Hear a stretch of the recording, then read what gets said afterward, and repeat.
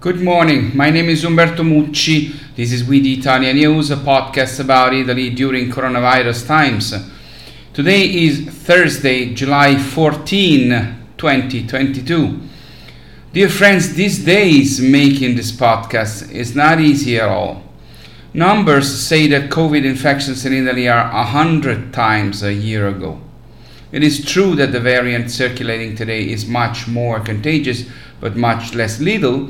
However, we are back steadily above 100 deaths per day from COVID in Italy, whereas the past two summers there had been a lull, while today the increase in COVID patients in hospitals also continues. The Italian government has prepared a new vaccine plan that calls for 100,000 doses per day, with one hub per 50,000 inhabitants, and the return of drive-thrus to extend the 4-dose requirement to the Italian over 60s, about 12 million people. A new vaccine measured on the new variants should arrive in the fall, and probably the 4th dose will be suggested to all Italians. The Italian economy is giving opposite signals, but there is great concern. It is true that we had a robust second quarter of the year that has pushed acquired GDP growth for this year so far to 3%. However, the new report from the National Statistics Agency describes a country in great difficulty with some truly alarming and depressing data. Today's Italy is an increasingly old country with 14 million people over the age of 65. The population has dropped below 59 million. People are having children later and later. The average age at the birth of the first child is 31.4 years old. And Italians are getting married less and less, while separations are growing. One-person households are 33.2% on a national basis, although in the north it is higher, while in the south it is lower. This national percentage, for the first time in 2021, has overtaken that of couples with children, who now are at 31.2% of households.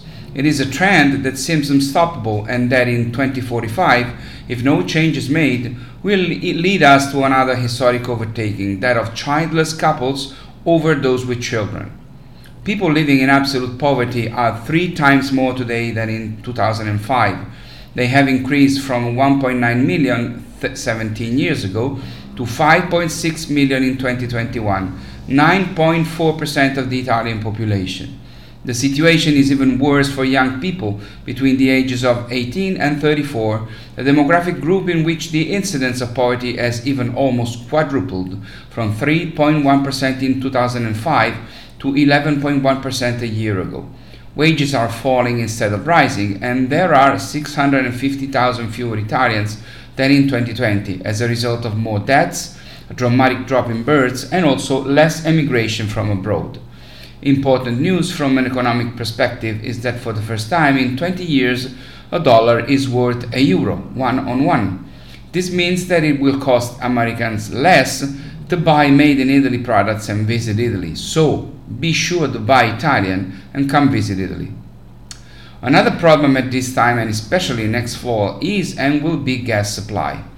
Russia on Monday cut its gas supplies to Italy by a third, officially for maintenance and just for 10 days, but all of us are sure that it will be permanent and it will get even worse, and not for technical reasons, but for political and military reasons. The Italian government has been working hard to end the nation's reliance on Russian gas since Moscow's invasion of Ukraine, reaching and preparing a series of agreements to boost supplies from elsewhere like Algeria, Angola, Congo, Libya, Egypt, Israel, Mozambique and Qatar, and increasing the national production. The proportion of Italy's gas supplied by Moscow has already fallen from 40% at the start of the conflict to around 25% now. In addition, the government is preparing a contingency plan that, if the Russian gas stoppage continues, may include a new austerity in the fall, with interventions on heating and lighting in public places and a curfew for stores at 7 p.m. and clubs at 11 p.m. In Italy, in part, austerity has already started, with some measures already in place to save electricity. And another crisis right now in Italy is that due to drought. Piedmont, Lombardy, Veneto, Friuli Venezia Giulia and Emilia-Romagna have already been given permission by the government to officially declare a state of emergency, and these regions may soon be joined by Lazio, Umbria, Liguria and Tuscany. The consequences of this problem are serious and affect the production of agri-food goods of many kinds. In this too, Italy is paying a big price for the lack of maintenance of its water networks, little investment in innovation, and little vision on the part of those who have made decisions so far. In the world, the drought is fought with desalination, the procedure of processing seawater to make it usable for agricultural and industrial purposes. The leading company in this field is Italian, with plants in the Middle East, the United States, and many other parts of the world. But in Italy, which is a peninsula and therefore surrounded on three sides by seawater, laws make it difficult to build desalination plants because of bureaucracy. It's always the same old story. We go all around the world to create innovation, solve problems, and generate profit, but in Italy it seems impossible to do so, and the consequences are terrible. Now, usually I leave the good news to the end, but this time instead, I'm sorry, unfortunately, at the end of this video, at this podcast, I briefly tried to tell you about yet another political tragedy in this wonderful, but also very complicated country that is Italy. As if all the enormous problems given by the economic crisis, the pandemic, the war in Ukraine, the crucial annual budget law to be written in the fall, the climate and the weather gone crazy, inflation, the danger of having less gas and electricity in the fall, the possibility that the financial markets will tire of a country with a gigantic public debt, the many fundamental reforms promised to get European Recovery Plan money, and an exhausted population were not enough. As if all of this was not enough, and despite the fact that the whole world appreciates and praises Mario Draghi, the current Italian Prime Minister, as never before with other Prime Ministers, it is almost certain, it's incredible, but it is almost certain that the Italian government will be forced to resign today. A disaster for Italy, and a gift to Vladimir Putin, not an involuntary one. One of the parties supporting Draghi's government, the one that took the most votes in the last election in 2018, has decided that today they will boycott the key vote of confidence because they do not want to continue supporting him. With one of those Byzantine and convoluted decisions typical of Italian politics, which today, frankly, is more incomprehensible than ever, given the emergency we are experiencing.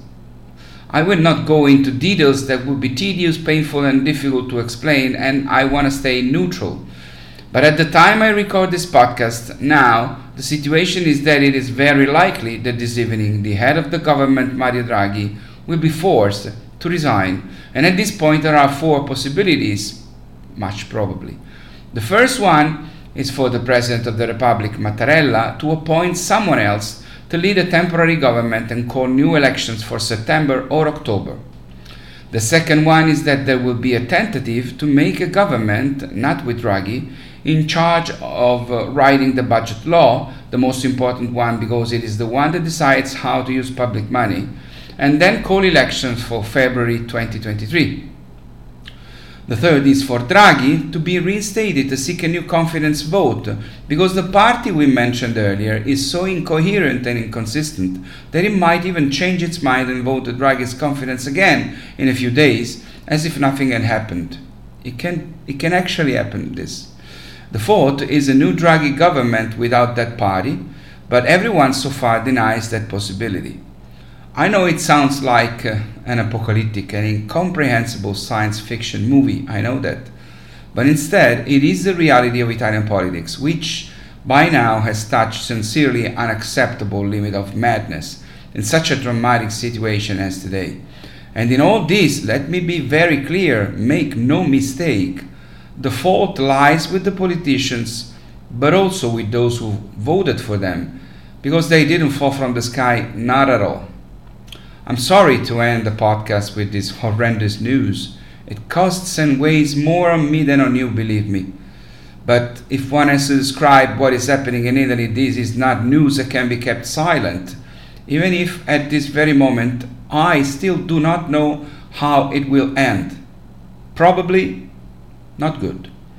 I'm sorry for this. This is all for now. It's all for today. This was We the Italian News, a podcast about Italy during these very, very difficult times. My name is Umberto Mucci. I'll see you next Thursday. Please stay safe. Please take care. Ciao from Rome.